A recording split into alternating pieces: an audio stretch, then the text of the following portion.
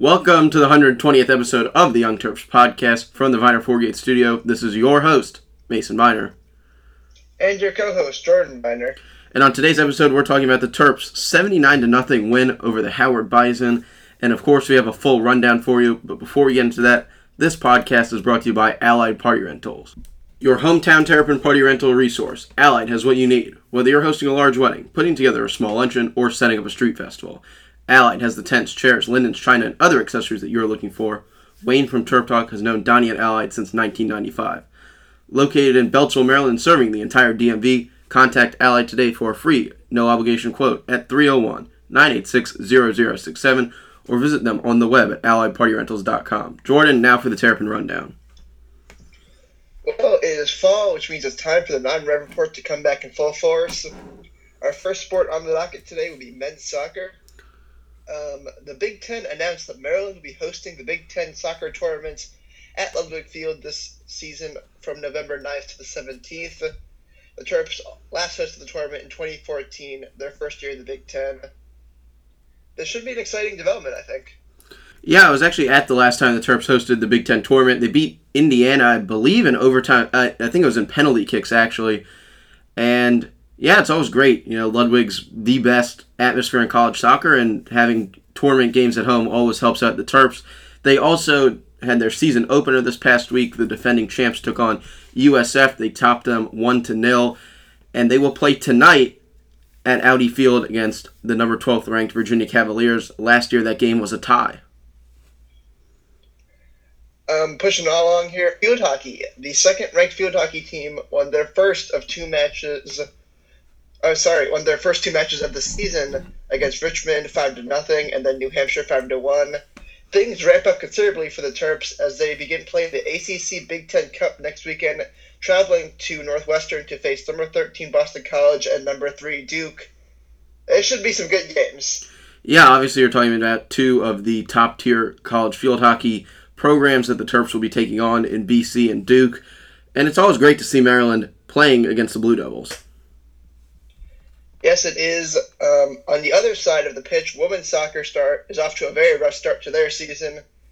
They started off winning a pair of one-goal victories over Georgia Southern and Robert Morris, but they then fell to Auburn and Georgia, both unranked, by a combined score of 9-0. They will next host George Mason on Thursday, but this is not the way you want to start off the season. Yeah, I was a bit inspired by the first two games. Obviously, seeing wins from this team is always important. They've been struggling as of recent, but this Georgia and Auburn games were not good for them. Obviously, a combined score of 9-0. I believe they lost last night to the Bulldogs 4 or 5-0. Not great, but hopefully they can get it back going the right direction before they hit Big Ten play. Volleyball has some news. Outside hitter Erica Pitchard became Maryland's first All-Big Ten preseason selection on August 26th. Volleyball defeated both Austin Peay and Kansas State in the Wolfpack Invitational. They will next host Howard tomorrow at 6 at the Xfinity Pavilion. Yep, big deal for volleyball. They get their first ever Big Ten preseason selection. I think it's definitely a step in the right direction. Hopefully they can qualify for the tournament this year. Yeah, they've had a lot of steps in the right direction. Obviously, last year they were just on the outside of the NCAA tournament, but they've been recruiting fantastic. Steve Arrett obviously started that up, and they've kept it going in this past couple of seasons. So a lot of positives on the volleyball court. Obviously, they do play the hardest and best volleyball conference in the nation. I actually saw an ad during the Maryland game on Saturday about Big Ten volleyball, and I believe it had 6 or 7 teams in the top 15. You know, you're playing in front of sold-out crowds. It's unlike any other volleyball conference. SEC might have something to say about that, but no, they don't. No, they really don't. The Big Ten is obviously the best, Jordan. On to our one piece of non-rubber football news. Former Terp point guard Gurius Vasquez was named an associate head coach for the New Orleans Pelicans G League affiliate, the Erie Bayhawks of Erie, Pennsylvania. Many people have said since Grievous was playing here that he would one day be a coach. He's spoken before, very recently at Athletic, about wanting to come back to Maryland as a coach, and I think this is really the official start of the coaching path for him. Yeah, I think this is great for Gravis, and I think the G League players are going to get something out of this. Gravis is really inspirational. If you follow him on Instagram, you see he's always taking trips back to his home country of Venezuela to help out there, trying to spread basketball around the world. And, he's got all that NBA experience, and of course, he was a college All-American. So I think he brings a lot to the table for any team. And he did get some coaching experience also in the Summer League this year, where was he an assistant or head for the Pelicans? I think he was assistant for the Pelicans, but obviously they liked him enough to invite him on full time. I'm not saying anytime soon because you'd want a lot more experience before anything like this would happen, but if Grievous was named an assistant even in College Park, it would be met with waves of approval, I think, from the fan base. Yeah, I think so, but I think he has a ways to go before that. Some disappointing football news after the NFL roster cuts were made. The notable Terps that were cut off of NFL rosters are Jesse Anybodum, surprisingly Derwin Gray, Damian Prince, surprisingly Trey Watson, Josh Woods, and Torrey Smith. Yeah, Derwin Gray was signed to the Steelers practice squad. Torrey Smith, I'm sure, will get signed somewhere else, so it's more the cap hit than anything else. But on the flip side, we have a healthy list of players on NFL rosters going into the season.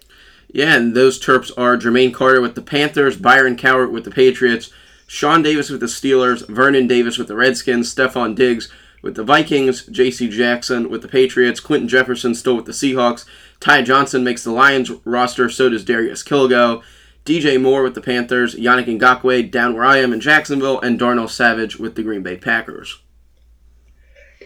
Darius Kilgo on the lines with IR. Ty Johnson was someone who I didn't fully expect going into the preseason, but he had a good preseason. I'm not surprised. So who do you think is going to have the best season in the NFL Terp category, Mason? I think it's going to be DJ Moore with Torrey Smith gone off the Panthers. He even has a wider role down there in Carolina. But that's kind of my dark horse pick. Obviously, you have the NFL stars like Stephon Diggs and Yannick Ngakoue, so it's really hard to differentiate from those guys. I also think Jermaine Carter is going to have a much wider role. Also with the Carolina Panthers, Byron Cowart made some plays in the preseason. But I think my dark horse, even though he had a great year last year, is J.C. Jackson in New England because, I didn't see it out of him when he was in College Park, but last year in New England, he was rated as one of the best corners in the league by Pro Football Focus. Yeah, and with Torrey Smith departing for wherever he actually ends up, the Patriots now share the lead for the most Pro Terps on one roster.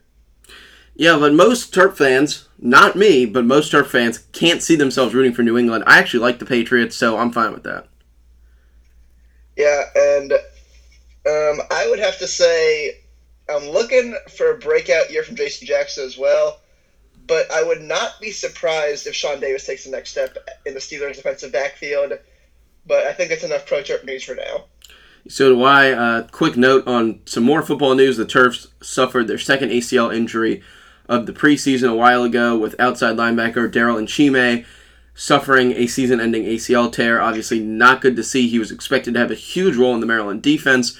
But hey, against Howard, it wasn't looking like the Terps were missing him much, but obviously a bigger test coming up this week with the Syracuse Orange.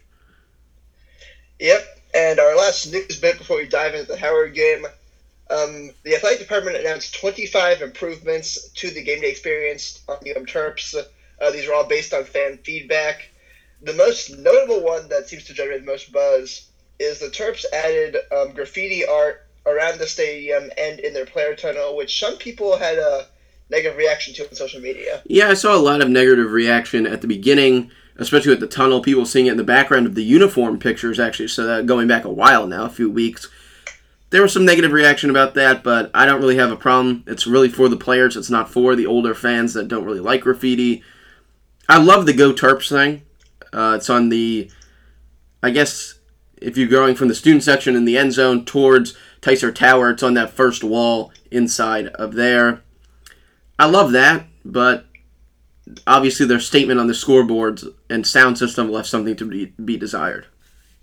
Yeah, I tried to find the actual list here, but what they basically said about the sound system, the scoreboard and sound system, was that they're working on it. They didn't really have anything else to say. They just kind of said they're trying to make a plan and they should announce it soon. But, I mean, I think we've been promised a new scoreboard Or at least it's been floated around for, what, 5 or 6 years now? I really wouldn't say with this new era, it's been 5 or 6 years. What I will say is Damon Evans, when he was promoted to athletic director, came on Terp Talk and said that was his number one priority with this football program was to get the scoreboards fixed. Now, there were some drawings floating around earlier this year, but the money's just not there. Let's be honest. I mean, you go around that stadium on a Saturday, everybody will complain about the scoreboards and the sound system. Let's just say the scoreboard. Okay, go around with the amount that the scoreboard costs and ask people for donations. How many people are going to give them for a scoreboard? The answer is not enough. I mean, Maryland, from a donation standpoint and from a fundraising standpoint, is just not in the place where people can be complaining about this because they won't pony up the money. And frankly, they don't have the donors. They don't have the money. We're going to have new seat and row numbers, so that's, I think, a long time coming. Some new chants. They repainted a lot of stuff around the stadium. They do that every year, though. That's not even... It's... when I saw this list, I was kind of disappointed. I mean, they should be doing a lot of this stuff without having to do a whole fan survey and then make the improvements. I would agree. There's nothing too surprising. I mean, there's nothing great on the list. Like some discounts, some new bathroom stuff, but like nothing that you write home about. But I guess it's better than nothing. I mean, I like the discount idea. I think that's good. But really, I don't find it to be that inspirational, like they're making some huge changes. I find it to be good, but they need some big improvements in the stadium because we've all been there, and it's not great. It's not even good. But the shell and the tunnel are expensive additions. Like, you can't overlook those. But I don't get how that was the priority. Like, I love the shell as much as the next Maryland fan. But how is this a priority when I didn't really hear people complaining about their entrance? I heard people complaining about the scoreboards. Address the issues that people really see or have problems with. I can't disagree with you that much. I will say, though, that it does change things a little bit for me just because they don't live in Gossett Team House anymore. Well, that's not completely true yet. I get what you're saying. Like, I love the shell. I like the entrance. I like the way it looks. I think it looks like a real college football team. It doesn't look like a bunch of guys running out of, frankly, a little red balloon. It looks like a legit entrance. I really like it. But the scoreboards, I don't have a huge problem with the scoreboards till what I heard about the game experience this past week where the scoreboards were still broken. How did they not even fix them? Yeah, there were still dead spots on the scoreboards. Well, that's unacceptable. I'm not going to say anything about that. That's unacceptable. And if that really was the case, then... That is the case. I have no words. None. None at all. But let's continue on to the actual game. The Terps topped the Howard Bison 79-0. Jordan, initial thoughts on the score? Wow. That was my first thought. It was 28-0 after the first quarter, and my actual thought at the moment was there's no way this is sustainable. It's going to tamper out. We're going to get to 52-7 or some normal FCS, FBS score. But this was the second largest margin of victory in college football yesterday. Who was first? I believe Penn State, Idaho. No, Penn State beat Idaho 79-7. Oh, I thought that got higher. Okay, my bad. That may be the highest then. Yes, it was the highest. So, technically, Maryland's the best team in college football. Yeah, I think there's no other way to say it. So, in the first half, we saw a lot of good things. We saw Josh Jackson kind of look comfortable early, but I think as the game went on, while he was in it, he kind of evened out. He was 15 for 24 in the day, 245 with 4 touchdowns, no completions. No interceptions. He looked fine. I didn't think he looked great, but it was his first game. He got into the system. I don't know how much more you really wanted from him. So I think that he did look great. I'll be honest here. I'm not saying this just to say it. I think he looked great once the proper play calling adjustments were made. If you look at the Terps play calling from Scotty Montgomery, obviously his first game, Mike Loxley, all these guys' first games. So the first drive, everybody was unsettled, whole new offensive line group, different receivers, Once they started running plays to counteract the zero blitz that Howard was running, I think Josh Jackson looks fantastic. Before Yeah, that, we should though, talk. it was shaky. Obviously, he made some throws against the zero blitz that were really not great. He might have wanted to eat some sacks, honestly. But I think he looked great once he settled in. Obviously, Piggy had a whole different story, given that the score by the time he got in was, I think it was 21-0. I don't remember exactly what the score was. I think the zero. Maryland did not handle the blitz well. I think if you want to hone in on something that we need to work on, the offensive line against the blitz looked less than ideal, especially considering the competition they were facing. Yeah, I think so, but you're talking about a team that was playing straight man coverage and blitzing every other guy. There was no zone. There was no deep safety, nothing. Yeah, and in theory, you're always going to struggle against that because you're outmanned. But it's just our reaction to the blitzing was I didn't really like. I agree once the play calls settled into more counters, to zero blitzes, they definitely looked better. It's just the reaction to that, both from the coaching and the players, left something to be desired from my angle. And I understand that's really nitpicky considering It was the first game. nothing. It was the first game. That's all I got to say about that. But let's focus in on some other offensive line play. I thought that the left tackle from both guys was not great. I thought that Ellis McKinney really struggled to get outside and block. I thought that they just struggled a little bit. But that's expected. It's a really young line, not a lot of experience. But I don't really know what to look at here. Sure, you can go back, you can look at the film and see that Ellis McKinney might have not gotten all the way to the edges when he needed to, or might have not picked up the blitz the best, or the same for Jalen Duncan, Evan Gregory. You can almost go through every guy and find something wrong. But how do you judge this? I mean, your team won 79-0 against a Howard team that was obviously not on the same level. Yeah, that's true. I think we should. I think we're harping on this a little bit much. We should talk about some other players. Terrell Pogrom, 2 for 5, 61 yards, a touchdown through the air. Also, 1 rush for 22 yards on the touchdown on that play. He looked very comfortable in the system. Yeah, I don't think he outplayed Josh Jackson, but it definitely had some confidence for me, at least, that if he stays, I don't think there's much risk that he leaves, but he could theoretically leave before 4 games are up. If he stays, I think we'll be okay if Josh Jackson gets hurt, which is something we as Maryland fans need to consider. Yeah, I thought Piggy looked fantastic in my book. I thought that he had that one throw to Tyler Marbury that was absolutely great. Obviously, he wasn't able to reel it in and stay in bounds.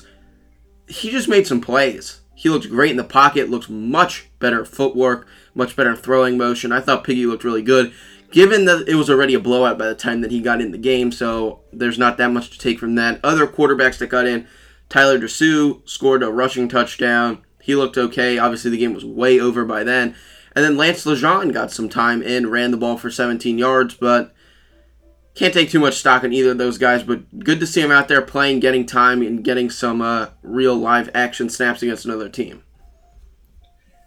Yeah, not much else to say about that. The rushing attack, as we expected, was diverse and gorgeous. 317 yards and 5 touchdowns from a variety of runners. Ant Mac only got 6 carries for 18 yards, so a bit of a dent in his Heisman campaign early.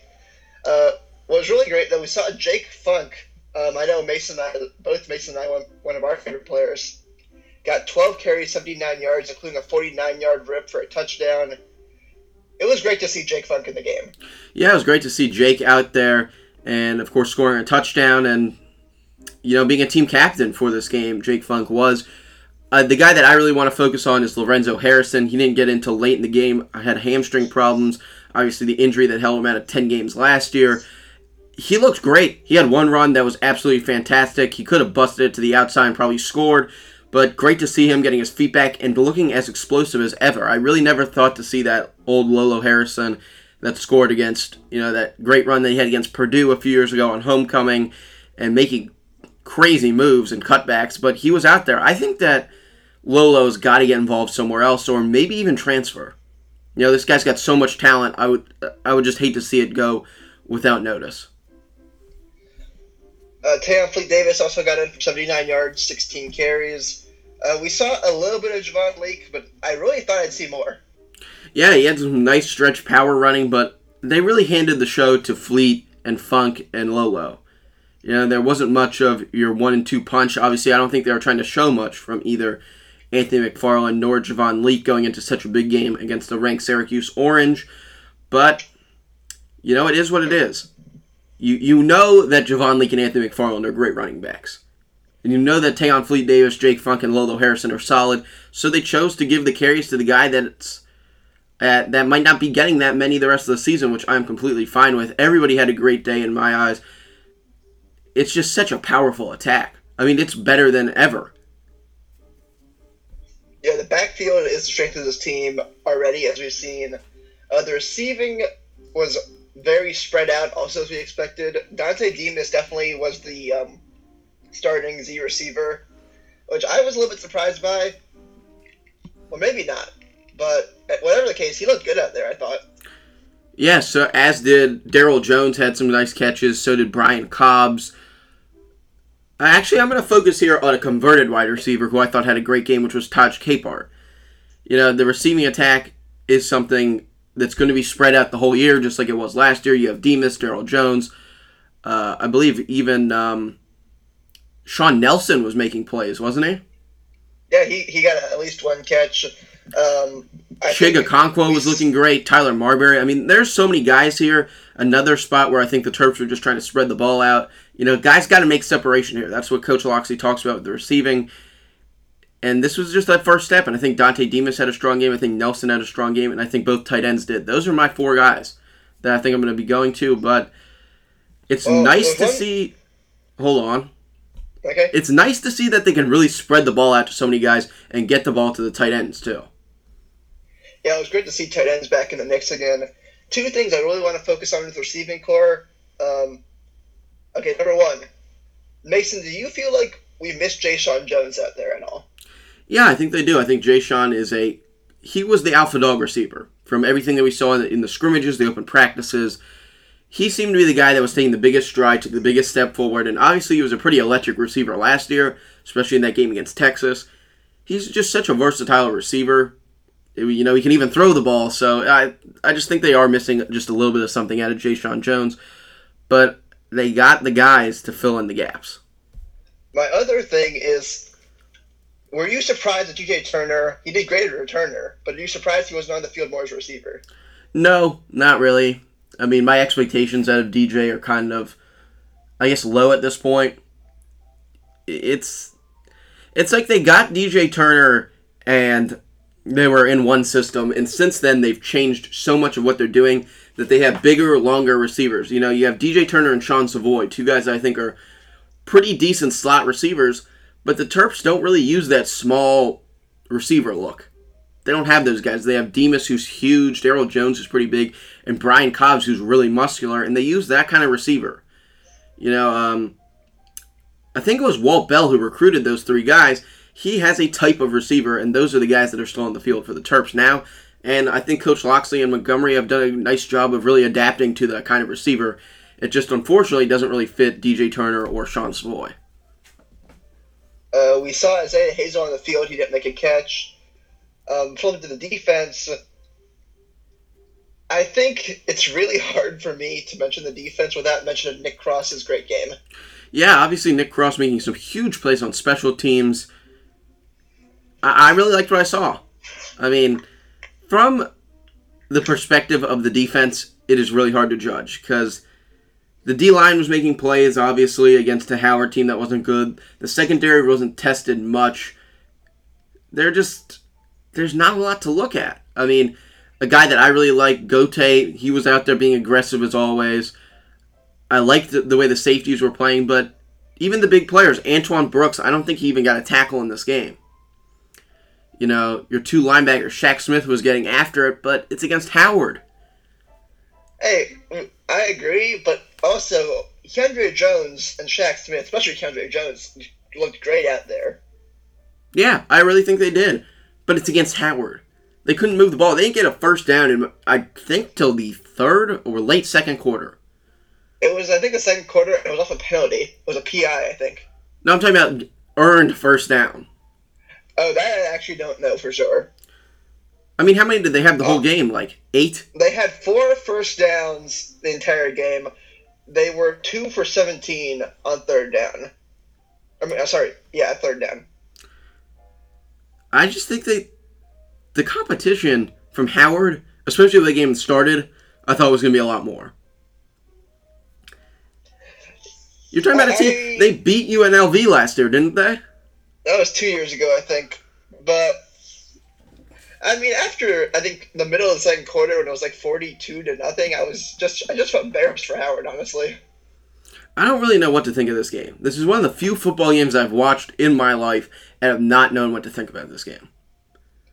There's just a lack of competition that I did not expect. I thought Maryland was going to win this game like 63-10. And then, you know what? You look at it, okay, they scored a touchdown late. At least Howard got on the board. This game was a punch in the mouth to Howard. I have never seen a team so beaten. And I've seen Maryland lose games like 66-0. Maryland could have put up like 115 points in this game if they wanted to. Yeah, they definitely took the gas pedal off, especially when they got to 79. And it's fair to say that we expected better, because we all football fans out there know there are some FCS teams you face, like South Dakota State against Minnesota or UNI against Iowa State. If anybody saw that game, that was a great... Or JMU against West Virginia. I mean, the list just goes... It's a long list. Some of these teams go out there and they threaten to win, but Howard just looked completely outclassed. Yeah, I don't really have much more to say about this game as a whole. I will say I like the 79-0 score. I like the way they honored Jordan McNair, obviously. I don't think it was on purpose, but it's still great to see that, Jordan's still with the team and in everyone's hearts. Obviously, Tayon Fleet-Davis and Jake Funk both had 79 yards, so a lot to look at. It's been a whole year since that Texas game, which is really hard to imagine, but just still such a tragedy that Jordan's not with the team. And, all they can do is play to honor him. Yeah, one thing I will say before we head out is I do feel a fair amount more confident in this team more now than I did before this game. Yeah, I'll go on that point for a second. I saw on Terrapin Times and on Inside Maryland Sports this week people predicting this game to be like 35-3 or 42-10. And I knew then I was like, what are these people looking at? Maryland beat Howard last time like 52-7. I think that a lot of people underestimated this team, underestimated how ready they would be, and I really loved what Coach Loxley said in the locker room after that Maryland football put out. You only get one chance to make a first impression, and this team went out there and they did it. You saw them on the Sports Illustrated Twitter, the Bleacher Report Twitter, all over social media because they beat Howard up so badly. And one more note, they get a national stage to showcase their skills on this next week. If you can, show up to Maryland Stadium next week. Show up to the Shell, support the team, because the game's going to be on ESPN. Everybody in America will be seeing it, and they need your support and help to top a ranked Syracuse team that did not look great against the Hugh Freeze coach Liberty Flames. The Hugh Freeze coach. What a statement that is. But yep, we'll have a preview episode later this week. Next week, it's kind of like a this time for real sort of thing, I think. Yeah, it's time for this team to go out there, showcase their best players. Anthony McFarland, Javon Leake, they got to have huge games along with Josh Jackson. But you're talking about a team that's played against a lot of ranked teams. The Terps have no doubt that they have experience playing against good teams. I'm liking the way Maryland's looking. Obviously, the line is only 2.5 towards Syracuse. This is supposed to be a competitive game. Yes, it is. I'm assuming Syracuse will still be ranked, and if we can win this game, our entire outlook changes. So I really hope we have reason to be this excited. Yeah, as do I, and I think that's it, unless you have anything else. Oh, one more thing. I love that the team goes over to the band, sings the fight song, and the alma mater. They've always gone over there and done the fight song, but great touch by Coach Loxley to have them sing the alma mater after the game. I think we need to come up with a nickname for Coach Loxley, Mason. Just a YoungTerps nickname. I mean, he's got nicknames outside of it. We'll talk about it. I think it's a possibility. But I think that's a wrap for this podcast. As always, we'd like to thank our sponsors, Allied Party Rentals, for all of your party rental needs. Visit AlliedPartyRentals.com and Viner Forgates for all of your business IT needs. You can reach Viner Forgates at 301-251-2900 or on the web at viner.com. Check out terptalk.com for all the great videos. Also, thank you to Wayne Viner for sending us great footage and pictures from the game. Get out there next week, support the Terps, and we'll be back later this week to preview the Terps against the number 22 Syracuse Orange. And as always, thanks for listening.